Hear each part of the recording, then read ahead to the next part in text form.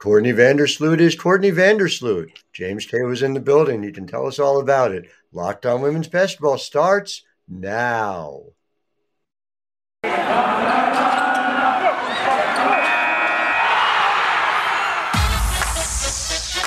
are Locked On Women's Basketball, your daily podcast on women's basketball. Part of the Locked On Podcast Network, your team every day.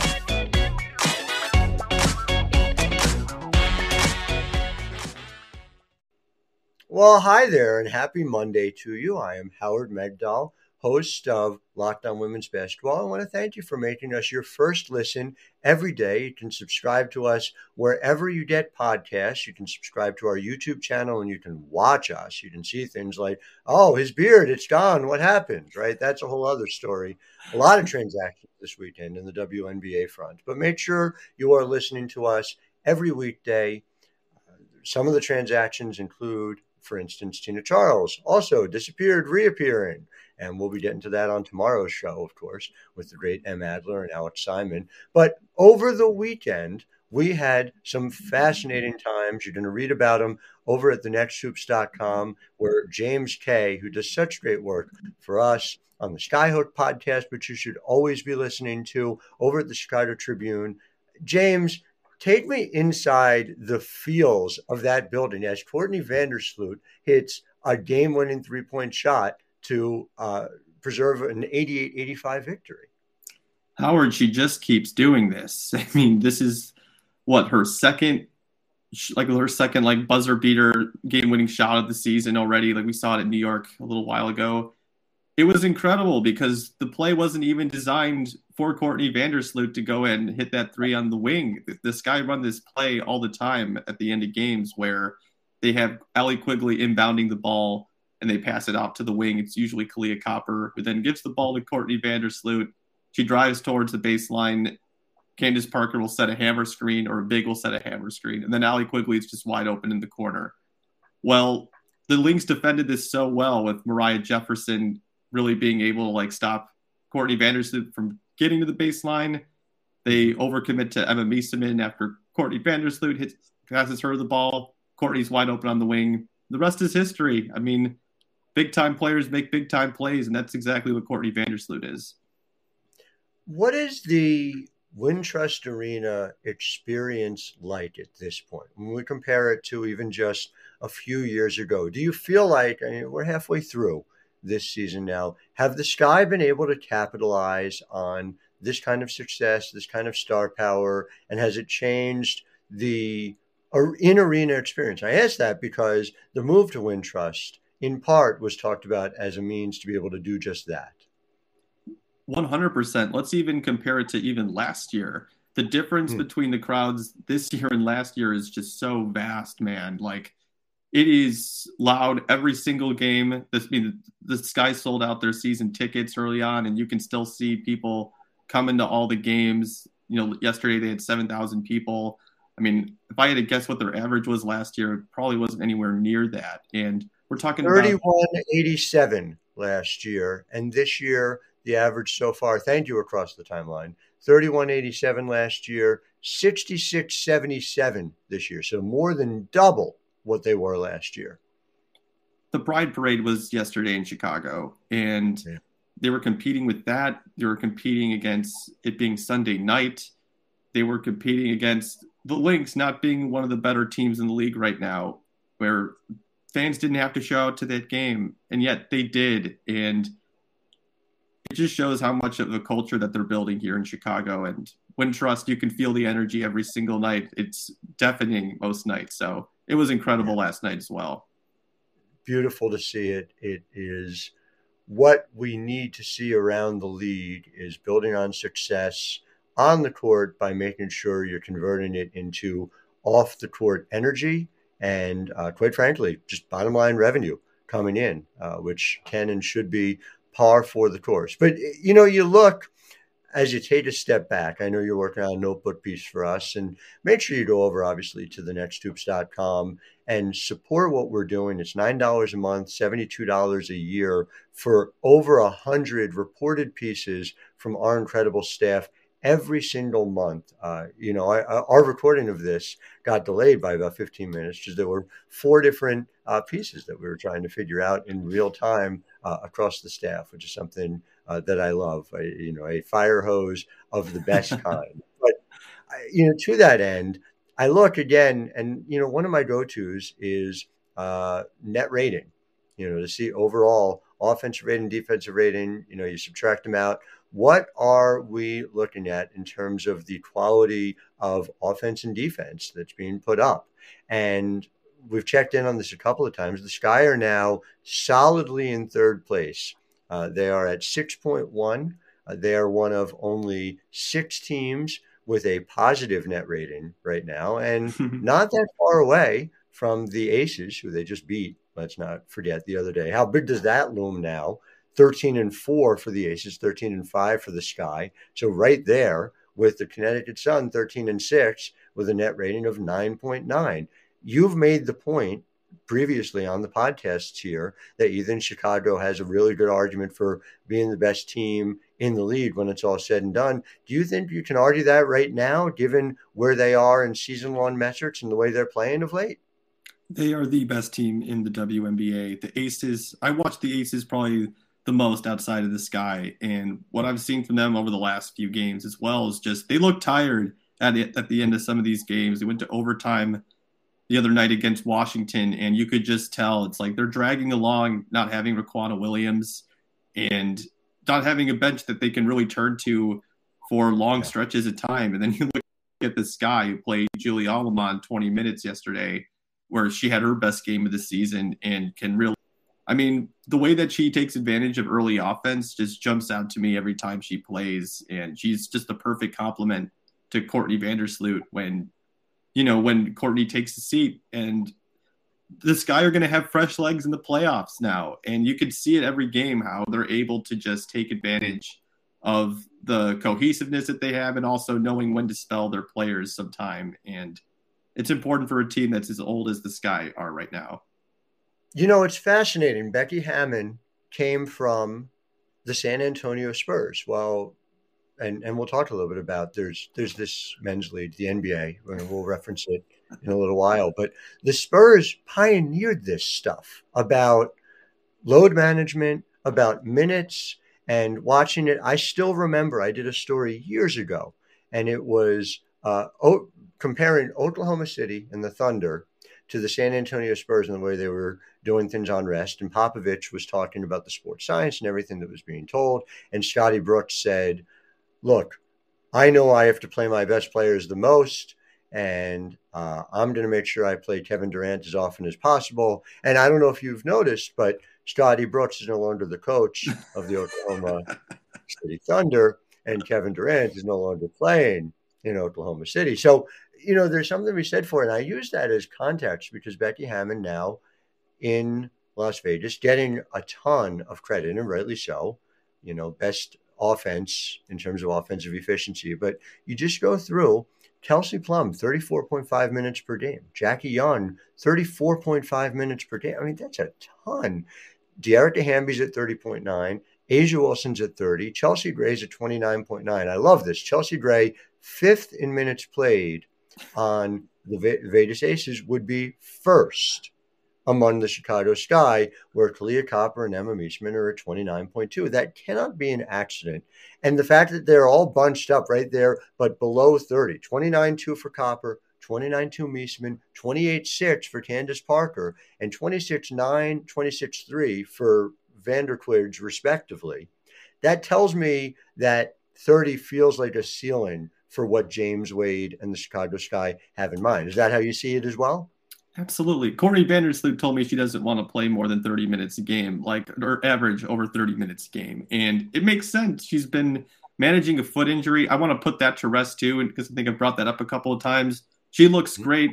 I don't think that injuries are stopping her from being one of the best guards in the league. I know all-star voting might say otherwise, but we know how the reality that some voters don't actually watch all these games.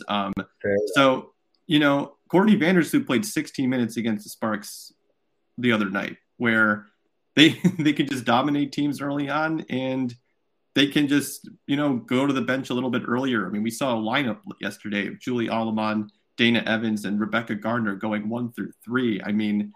They're playing around with that. They hadn't practiced that lineup before yesterday, but they can do these type of things. They have so much depth where you can experiment and tinker in game that you can let Courtney Vandersloot. I mean, she was probably the most important player on the court yesterday for the Sky. She played 29 minutes and still put up 18, 5, and 6. She didn't look tired at all at any point during the game yesterday. And there have been times over the last couple of years where you see the Sky kind of, the energy isn't as high at the end of games just because they've been playing so much. And it's just been a completely different team this year. I mean, this is the strongest I've seen the Sky since I started covering them in 2018. And so I want to talk about the flip side of that, which is the bench. And we're also going to get into Candace Parker as well, a young up-and-coming player who I think has a chance to be great. But I first want to talk about Rock Auto because this episode is brought to you by Rock Auto. There's an ever-increasing numbers of make and models when it comes to cars. So it's almost impossible for your local chain auto parts store to stock all the parts you need. Why endure often pointless or seemingly intimidating questioning and wait while the person behind the counter orders the parts in the computer? You could just order the parts in their computer. Where? RockAuto.com. And you're not paying a markup. You can make sure it's exactly the part that you need. So go to rockauto.com right now and see all the parts available for your car or truck. Write Locked On in their How Did You Hear About Us box so they know we sent you. Amazing selection, reliably low prices, and all the parts your car will ever need. rockauto.com. So to return to your point about how they're using the bench, right? Rebecca Gardner, 17 games played, averaging 22.4 minutes a game. Azurá Stevens, 17 games played, averaging 21.9 minutes. And they got Dana, Julie, are both north of 14. And I use those numbers very clearly to illustrate the following. Las Vegas has one player who has been there for a preponderance of the games and is averaging more than 15 minutes per game off the bench. And it's Teresa Plaisance at 16.6. Tia Stotts is at 13.2. Everyone else is in single digits. Now, Raquana Williams, presumably, when she comes back, is going to be a part of that. But you got to see her back and see her healthy. Ileana Rupert has a chance to be. She's played one game so far. But the reason I say that is it's not just a question of keeping your best players fresh. We are a month and a half from the playoffs.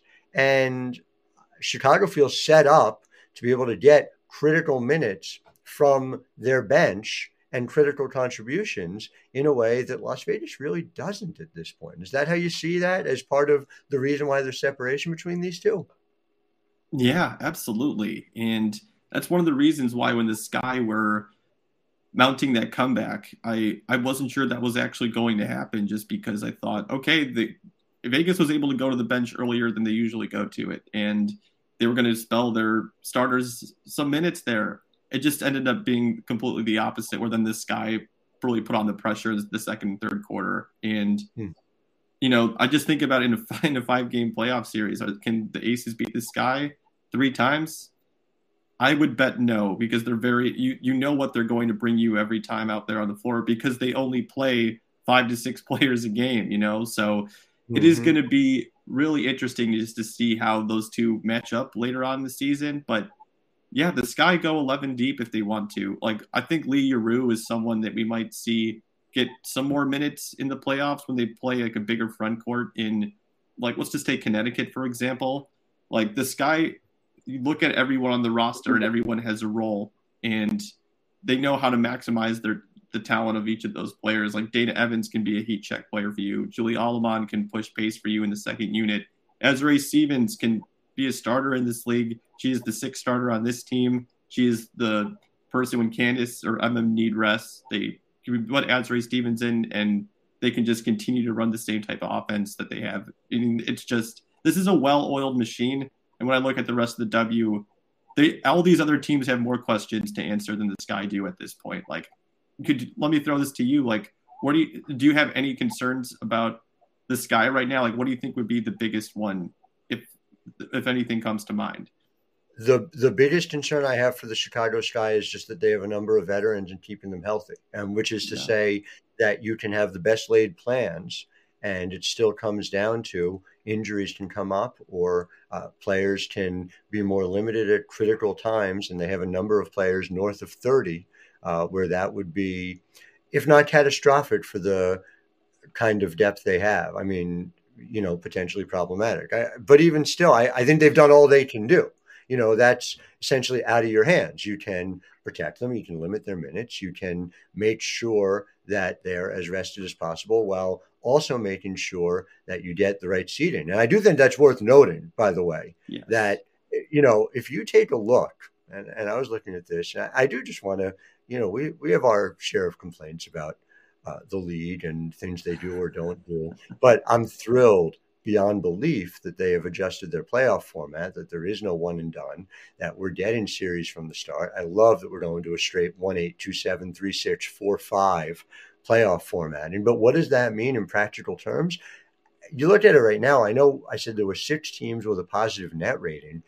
Dallas at 9 and 10 is just barely hanging on to that 1.0. We have a lot of Dallas questions. By the way, make sure you check out, we're going to have a call to action over on social.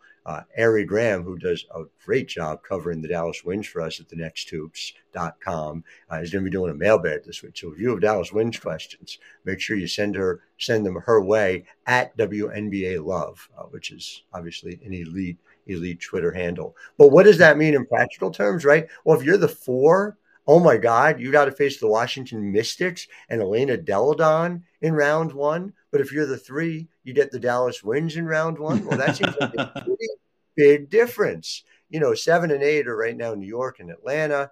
LA's there at the 9 spot. I guess Phoenix is hanging on. Let's not rule out the Minnesota Lynx, who figure stuff out and have, the brilliant basketball mind of Cheryl Reeve at the helm. So you never rule them out until they're officially eliminated. Indiana, I'm sure, is perfectly happy to continue to show incremental growth and hold on to that lottery pick, but that's a whole other story. Bottom line is, staying in the top 3 is a very big deal this time around.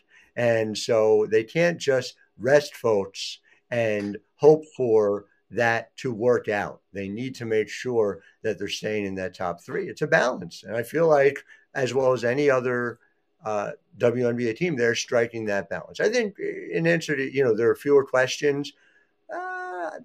Connecticut doesn't have a lot of questions in my mind. I think they definitely are down a level without Jasmine Thomas, as expected. Natisha Hiedeman is a very solid point guard for them, but that, asking to live up to Jasmine Thomas is asking a lot. She is, in a lot of ways, the beating heart of that team. But yeah, I think there's a very good argument for them having fewer questions and a clear path right now. It'll help, though, to be 1 or 2 or 3. Somebody, that 4-5, right now it's Seattle versus DC. I mean, Stewie versus EDD in the first round of the playoffs. Are you kidding me? Oh my God. That'd be so great. And let's see what Tina Charles does for them, Yes. And as our MAP reported over the weekend, going to be very interesting to see what Tina Charles does for them or, against them, according to some members of the Phoenix Mercury. Well, I want to talk about this up and coming. I mean, again, few people have heard of her. She doesn't really get a lot of press, but Candace Parker is someone who I think we need to put a spotlight on. But first, I want to talk to you about BetOnline, because betonline.net is your number one source for all your betting needs and sports info. And I know I've talked about this on the podcast, but it bears repeating. BetOnline.net has had NCAA women's basketball odds. They have WNBA odds. They are not just giving you men's sports the way you see a lot of these betting line companies do. It is your continued sports source for, and they say all your sports wagering info right here in the ad copy. But I love that I'm able to say that, because I couldn't look you in the eye and tell you that. Live betting, esports, scores, they remain your best spot to check out all your favorite sports and events. And we have favorite sports and events that don't always get that treatment. So it means a lot to me. Head to the website today or use your mobile device to learn more about the trends in action. Bet Online, where the game starts. So again, this Candace Parker person, tell me more. I'm just, not really familiar, but it seems like she's doing well for you, for the Chicago Sky, right? Is she a guard? Is she a forward? Is she a center? It's hard to tell from, the type of line she's putting up. Yeah, I'm glad you brought it up, Howard, before the podcast so I could do some research. She was drafted in 2008 and found herself on the Sky now. And, yeah, she put up her second triple-double of the season, which – no, I mean, Candace is an all-time great for a reason. And it feels like anytime there's a big moment where she can send a message to the league or to whoever – I mean, I think about that All-Star game voting and how the players voted for her. I'm like, wow. I don't know how you could watch this season and not think that she is a WNBA All-Star, but again, the politics in that is something we don't have to get into now. What she did against the Sparks was just incredible because the part of the triple-double that she was struggling to get to was points. Like she was already she was throwing the ball around across the court against the Sparks early on. She had 9 rebounds after the first quarter or something crazy like that. And she ended up getting a triple-double without even having to play in the fourth. So it's pretty incredible what she's been able to do at her age right now. And it makes you wonder if she is going to retire after this season. Like I think about after the first triple-double, even honestly, even beyond that, even after the first few games of the season where she actually looks like an MVP candidate too. I'm like, how can you leave the game of basketball when you're playing at this high of a level? And the difference between her on the court defensively for the Sky versus her off the court. I mean, it's a pretty big difference. Excuse me. It's a pretty big difference where heading into that Aces game, I mean, the Sky had a 92.6 defensive rating with her on the court versus 103 without her. I mean, the difference between her being on and off the court is pretty big. So what she did against the Sparks, against her former team, just incredible stuff. Just another thing to add to her long list of accolades. Some other players clearly don't like her. I remember a few years ago, The Athletic had a most overrated player vote, and Parker was the most overrated player voted for that back in her Sparks days. A couple things I just want to note about it because I have a deep abiding love for the fact that we got the chance to cover Candace Parker's career. And it's something that I think is going to matter to future generations that we were able to do that. One is that I remember standing with her, talking one-on-one in Connecticut in a time that it seemed like Candace Parker's career was headed towards an unsatisfying conclusion.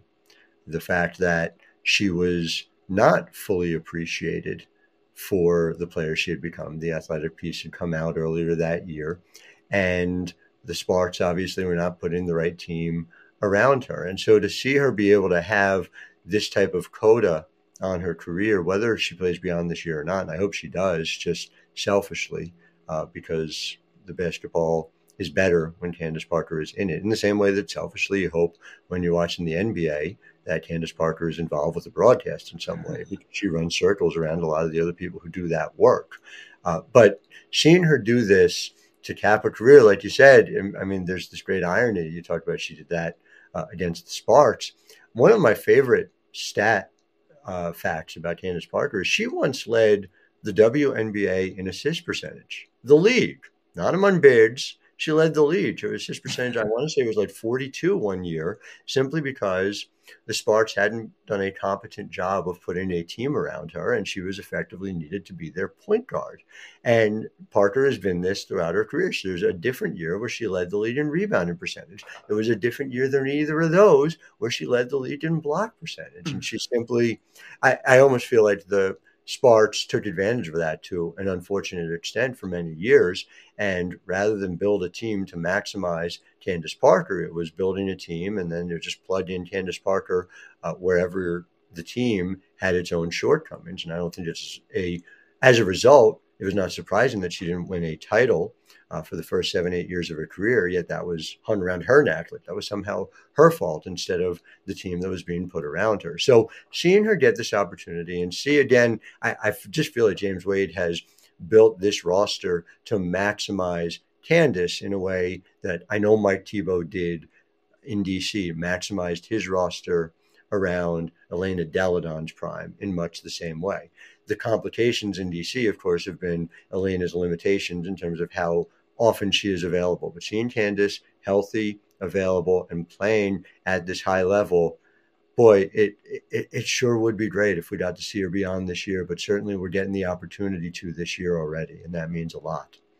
Yeah, I feel like I catch myself trying not to think too much about next year, even with the Phoenix Mercury pick that the Sky have, where you're seeing the Mercury, they just lost Tina Charles, who was like at least putting up points for them. And now, that team is, I don't know where it's going to go after this. I know they're trying to remain positive, but, I try to catch myself not to get too far ahead because the Sky are really just focused on this season. Like anytime I bring up next season to them, they're like, we are focused on winning a championship, James. Stop asking me about this stuff, So, yeah, I like to think that we'll see Candace in a Sky uniform, but I'm just trying to enjoy it as much as we can before, she calls it a career, whether that's next year or beyond that.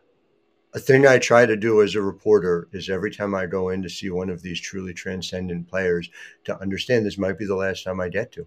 Now in some cases, like when I covered Sue Bird's return to New York last weekend, you have warning and you understand that. But look, I walked out of the 2019 WNBA finals when Elena Delle Donne had been crowned a champion, and it didn't even occur to me that I would go years without being able to see her perform in person. And, it is just the case again and again with these players. And so I think you have the right handle on it, in much the same way that, over in, sorry, I'm just trying to look it up.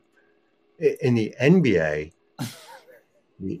apparently there are transcendent players that I've heard about, like Steph Curry is apparently a player in this league, may have won a championship just now. And so I do want to thank you, listeners, for making Locked On Women's Basketball your first listen every day. But I do want to bring your attention to this. There's been a draft held in the NBA, which is the National Basketball Association, a place where men are at long last getting the chance to play professionally. And so for your second listen, I would urge you to get up to date on the latest news and rumors in the NBA in just 30 minutes every day with Locked On NBA.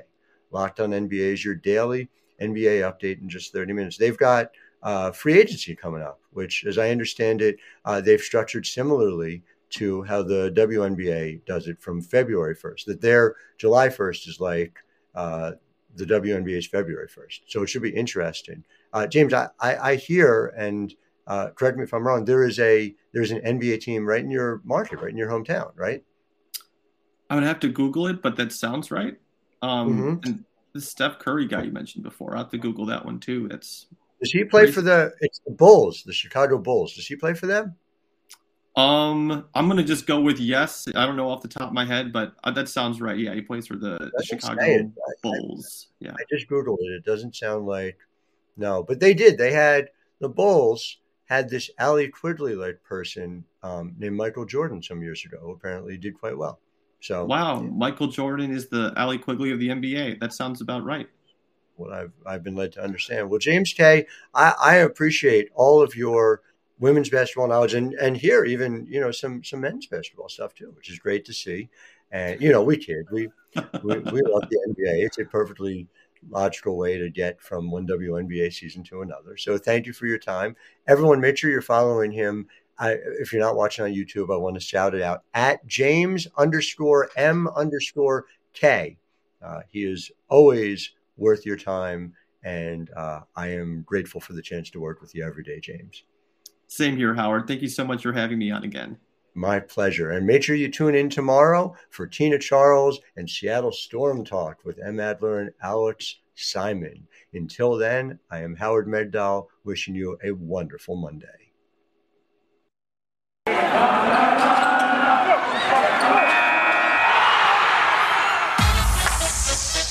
You are Locked On Women's Basketball, your daily podcast on women's basketball.